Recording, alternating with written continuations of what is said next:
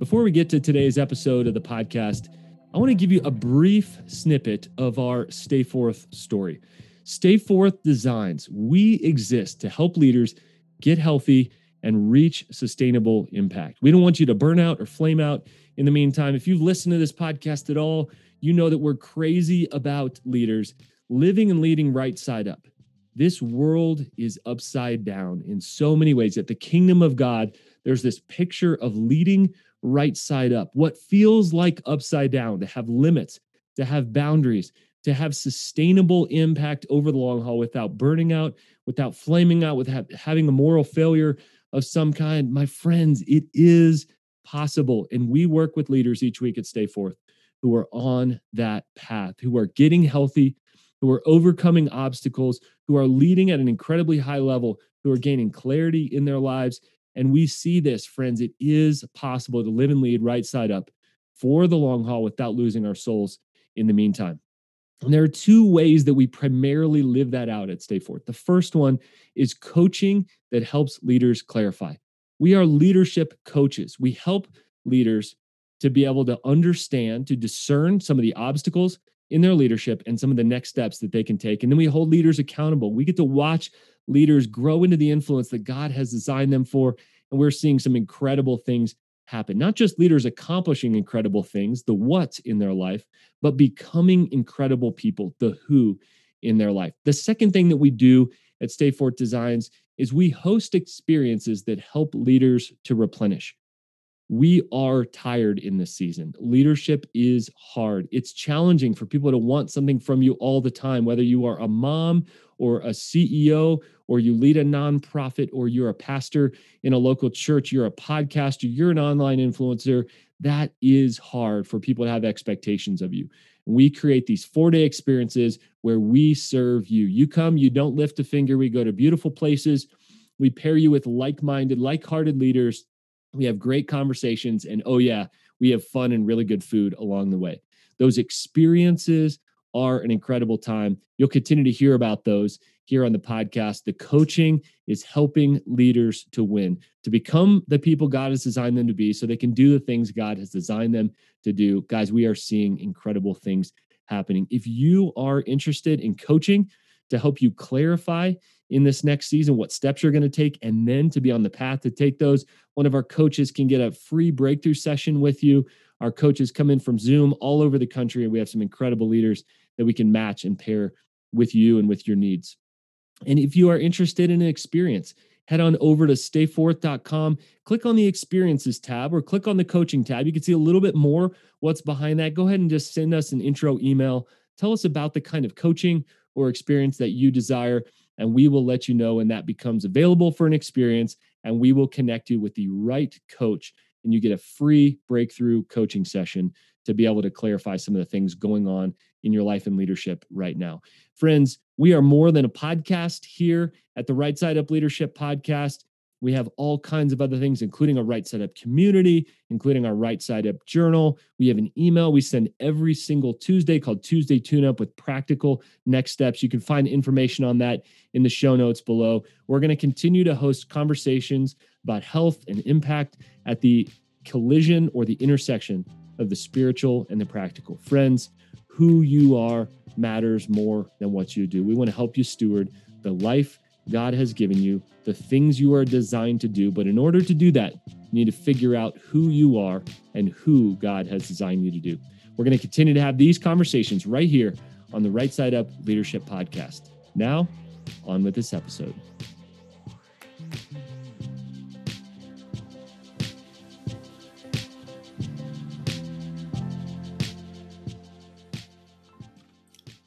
Peyton Jones, my dude, welcome to the podcast.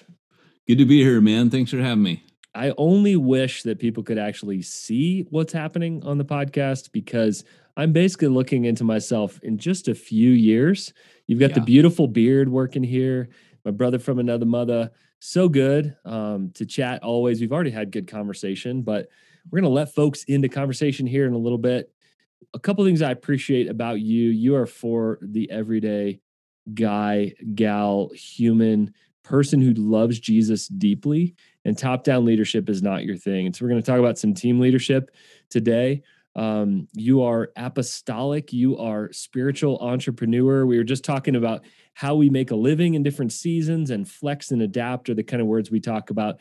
I'm just always learning from you and with you. And man, just want to honor the leadership, the people that you're empowering. The way that you serve is so unique. And that's why I'm looking forward to our conversation today. We're going to talk about something we're both wildly passionate about: discipleship and especially church planting. But take us back, Peyton. When did you first get excited about church planting? Well, let me say as well, I want to say all that stuff back at you, Alan, because you're somebody I've respected for years. We first met. I remember reading your stuff in magazines and being like, man, I just feel like he's my twin. He's like me.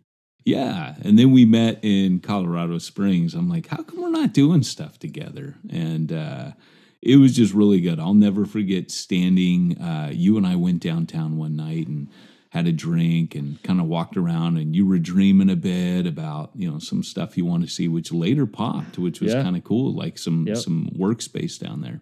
Yeah. But I remember you turning to me and you go, you kind of make the apostolic sound like they're the rock star. And I'm like, that's because they are. And you're like, yeah, I get, you and I are both kind of apostolic, but I think you got to be careful of not making that the rock star to the exclusion of the others. And I remember back then, I know you're doing coaching, but I remember back then thinking, I'm so glad he said that, because, I was guilty as charged. And, I've come back to that again and again and thought about that admonition. It was just, we're buddies. So it was like, it was given like a friend. I didn't take it as a rebuke. It just was kind of something I thought, man. So when you ended up in coaching, I remember thinking, yeah, he belongs there, because you really pulled at it. You listened to me, you heard that, you identified that. And that was really helpful to me. And I have constantly taken that at times where I'm making everyone else sound like they're less than the apostolic.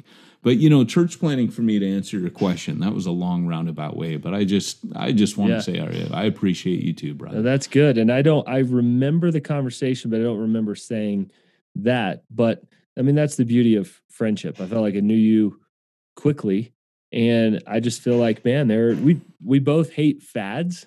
And just the idea that we're talking about a whole lot of stuff here that ain't going to change at some level. It's biblical principles, it's discipleship, and yet it's going to have a flavor of the context of the moment. But yeah, man, I just remember the friendship of that moment. So I must have felt free to be able to say that. But back at you, man. Love what you're doing. Love what you're doing.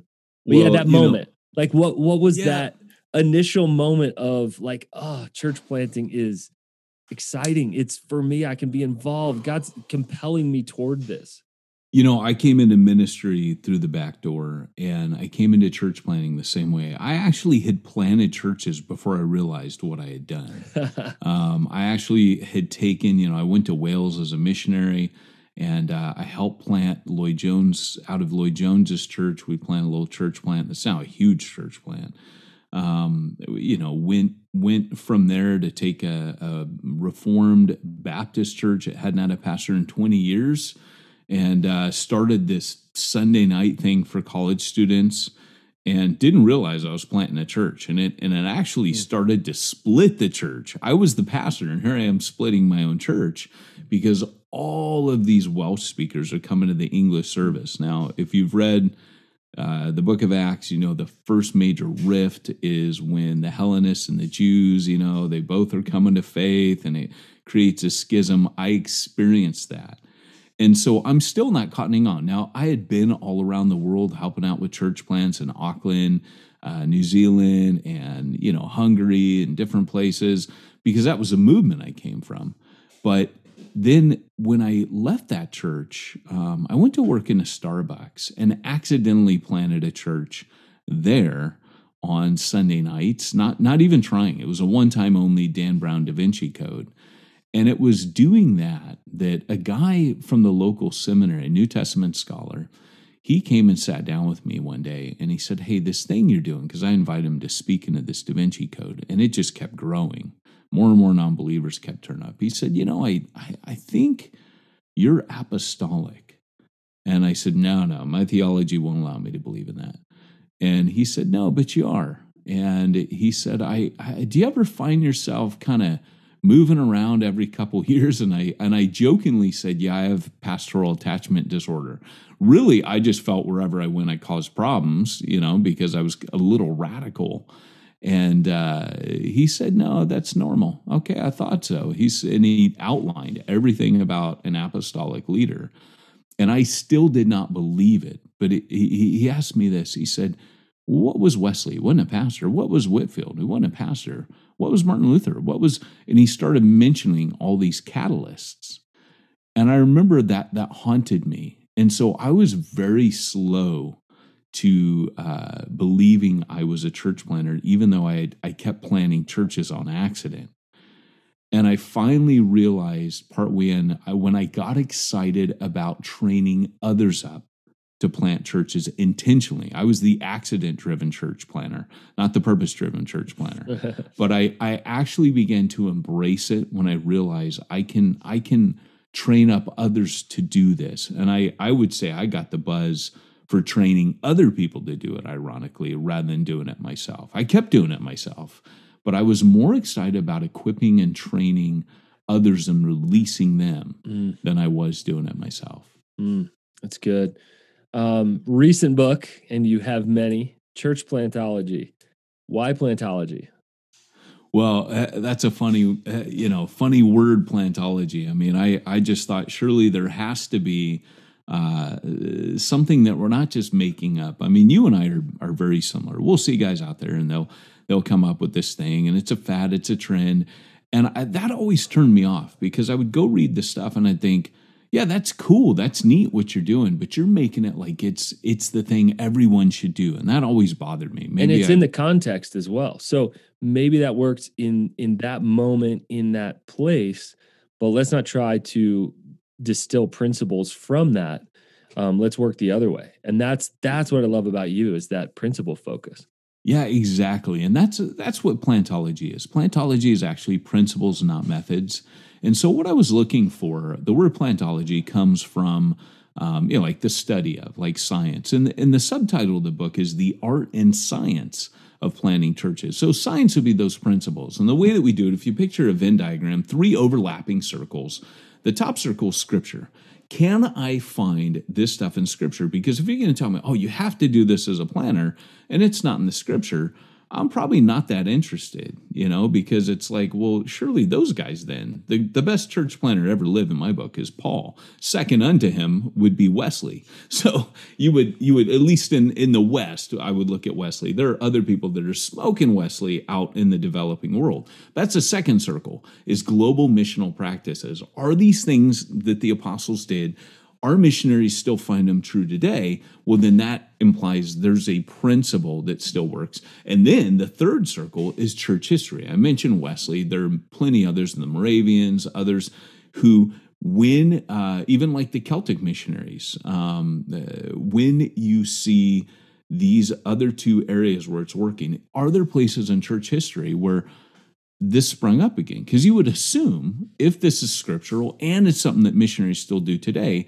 that whenever the kingdom of God advanced, you would find these principles at work. So where those 3 overlap, I call that a church plantology principle. And that's the science in the subtitle, the principle. The art and science of planting churches. The art that's your methodology. That's the stuff you can just, go out there with style, put some finesse in it, put your own cultural context, your contextual spin on it, adapt it to where you're at and what you're doing. And so that's it. And plantology means that you can plant with these principles, you can plant amongst anyone, anywhere, at any time.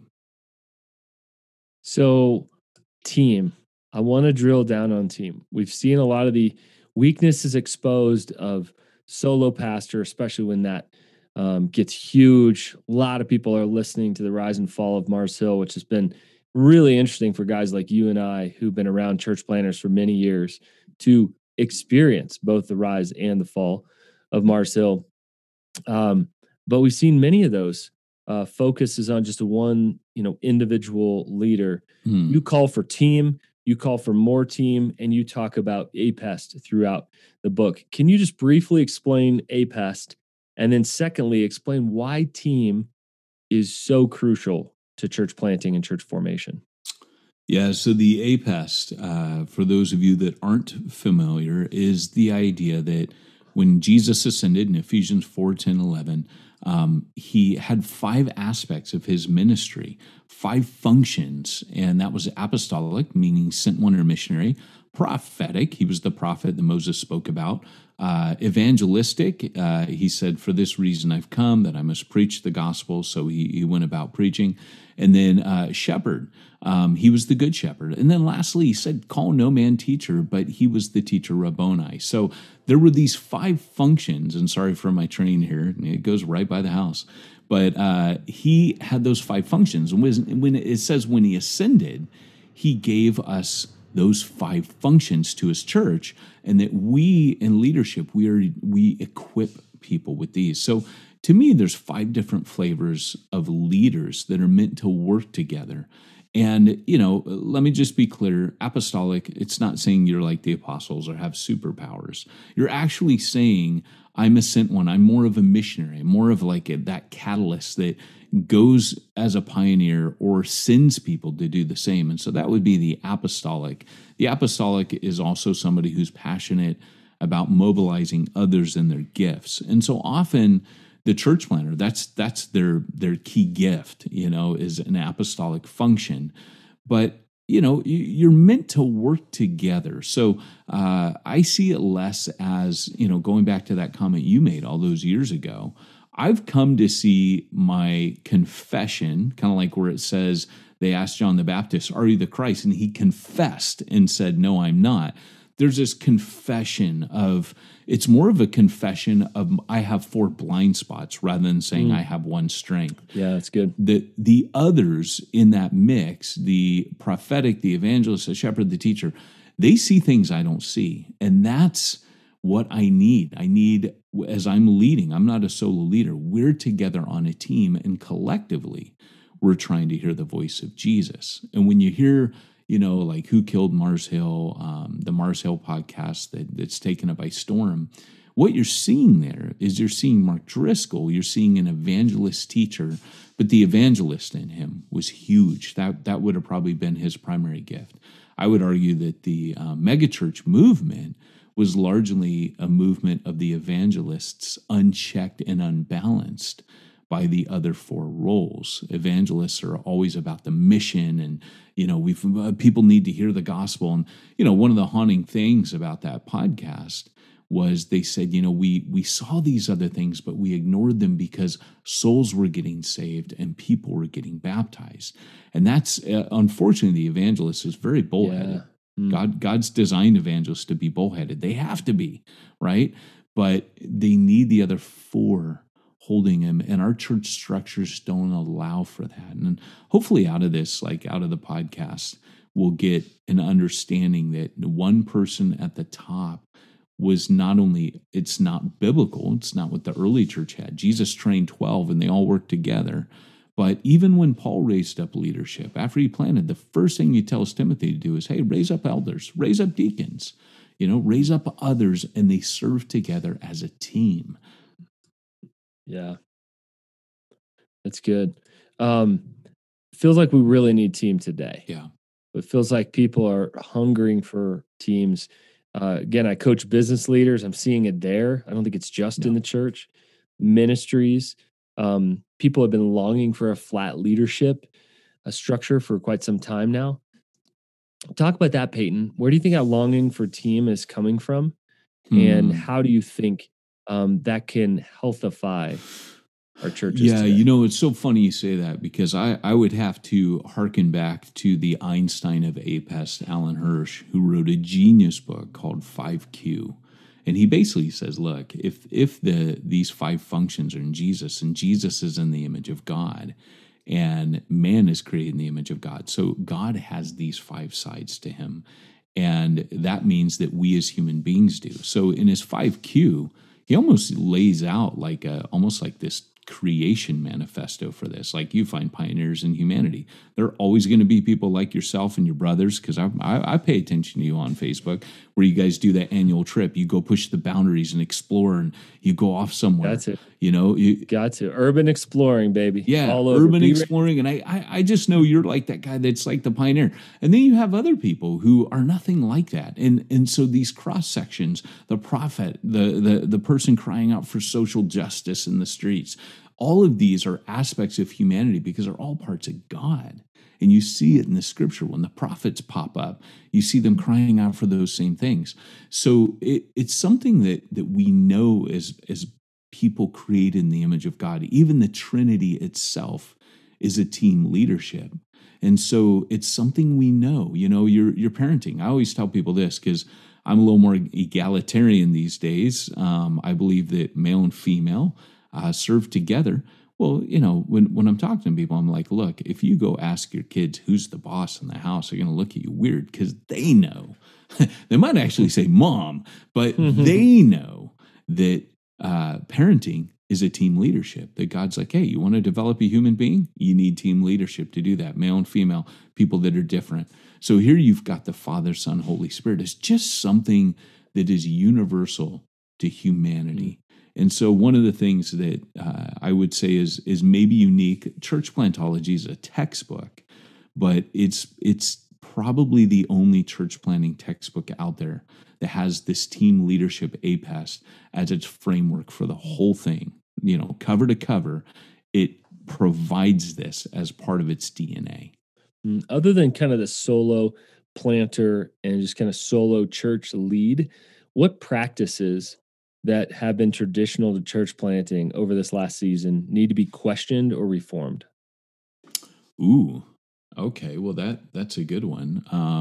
One of the things that I think is really important is once you get to team leadership, you go a little bit further because, like I said earlier, that's all about equipping. So if my job and role is to equip others, then that means they are almost more important than I am. And I've come to see that in leadership, that it's really not about me, it's about them.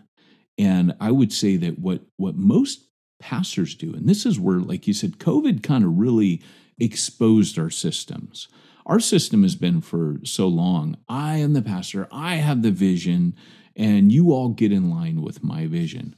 Well, what happened was we treat our people like an audience. But then the pastors go into the pulpit Sunday after Sunday, begging them not to be an audience after treating them like an audience the entire service. Wow. So how does, that's not ever going to be sustainable. And so what COVID did is it took the service away. I think you've cracked the nut of church planning if you can answer this question. When I train church planners, I always ask them this. Okay, here's your assignment. You can plan a church, but the only rule is you can't start a Sunday service. Now describe your church plant to me. How does it work? What does it do? Because once you're able to answer that question, you've cracked the nut of it. You've suddenly engaged in mission, right? Where the Sunday service, which I think is great, have a Sunday service by all means. We give it back to them, don't worry. But it's the idea that mission is everything. And for mission to be everything, your gifts of everyday believers have to be activated. That's the second thing that cracks church planning. You really, like I said, if you're an equipper, then it's about them. So one of the things that I always make sure I do whenever I'm planning or training people is to get them to understand you are secondary. And you've got to look, like, for example, Alan, like when I'm in the middle of church planning and I'm baptizing people, because we'll see like radical conversions, and because it's all mission, you're going to constantly see people coming to faith.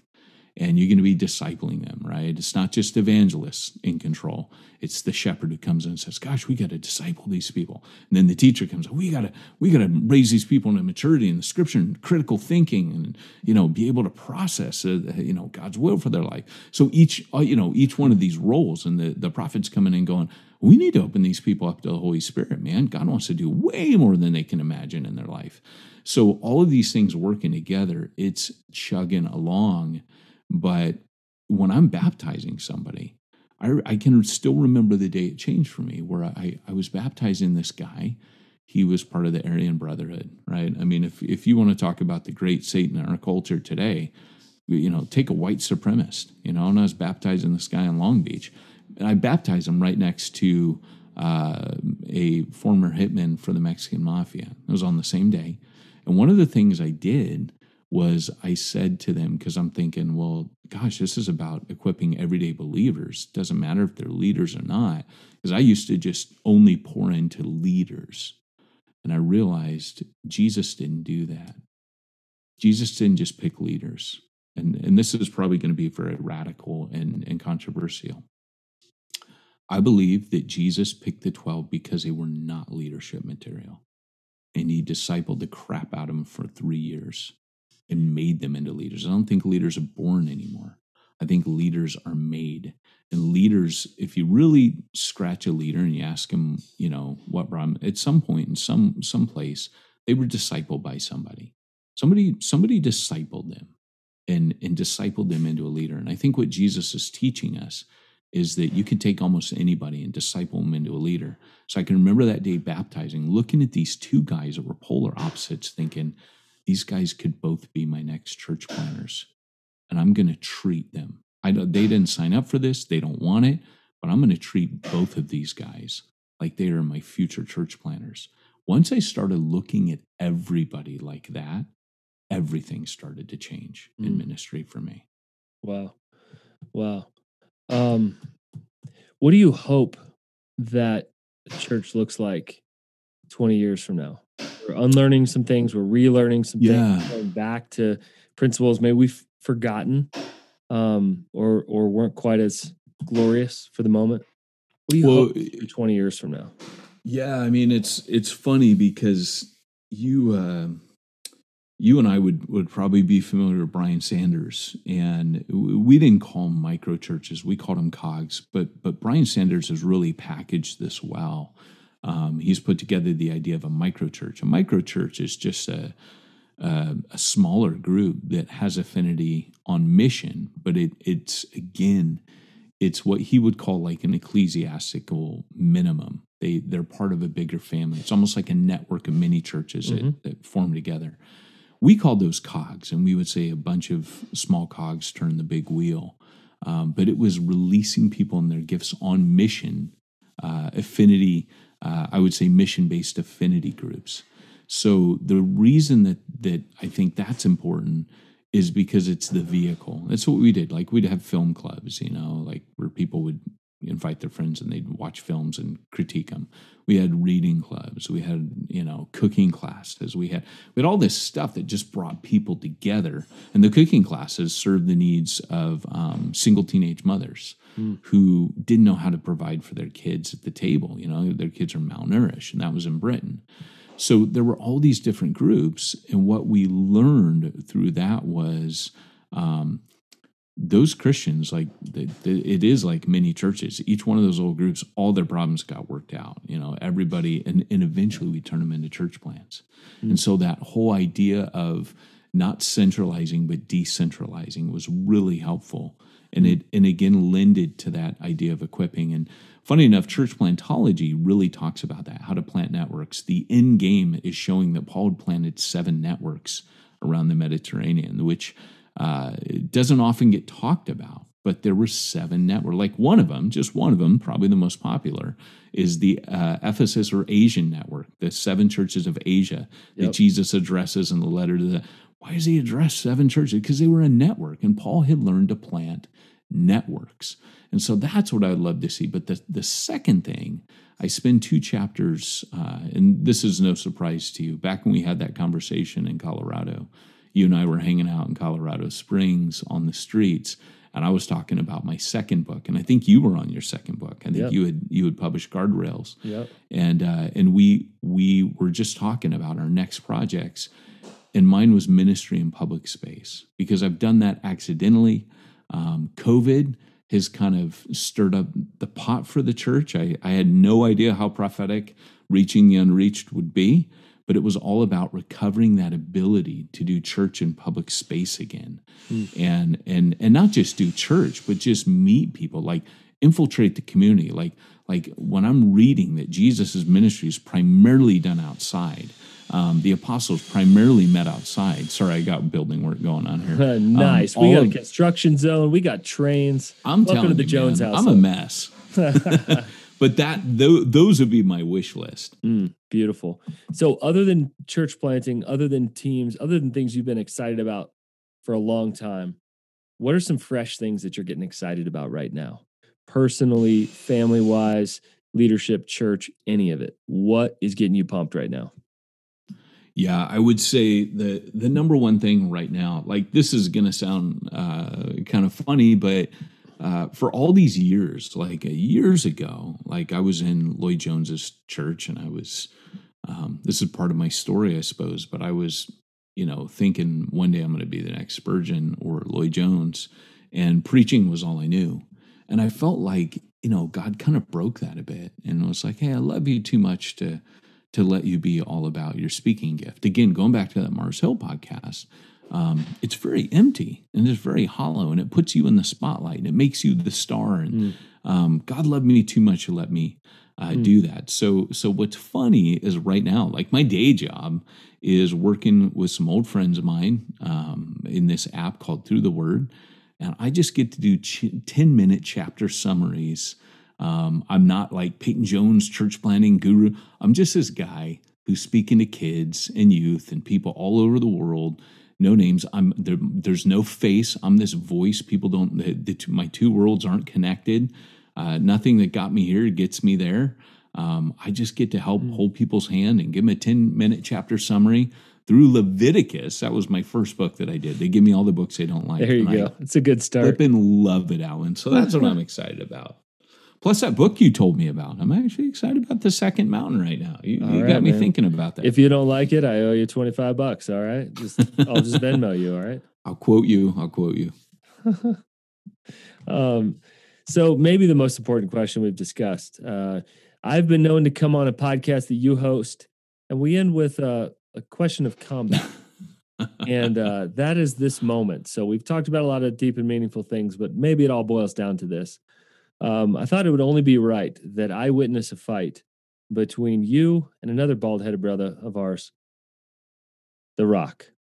You have to go at The Rock. I know it's not fair. You're much bigger than he is. But yeah, what is your strategy against The Rock? You're going to take him down, break him down mentally, emotionally, physically. I don't care. How are you going to break down that beast of a man?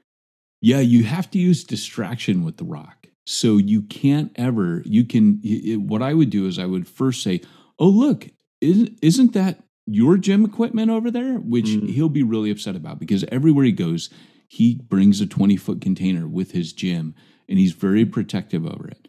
Wow. I know I could trick him that way. Once I trick him, then I come in, and let me tell you something. I am going for The Rock's stones. That is my only hope. I will slide down low. I am a man of short stature. God gifted me for this. I can hit low and hard, boom. And the bigger they are, Alan, the harder they fall. Well done. It was like you were prepared for that. Friends, he was unprepared for it, yet he's always prepared. That's just who he is. Peyton Jones, my friends. Peyton, always great to chat with you. Love what God's doing in your life. Love laughing with you as well, comparing notes. And just to affirm that apostolic calling, that spiritual starter, that one that puts a hand on somebody else and praise them into the things that they were designed to do. We need more of that. So appreciate you, man, and just your thought life that you led us into, the conversations that you're having, both with the Lord and with others.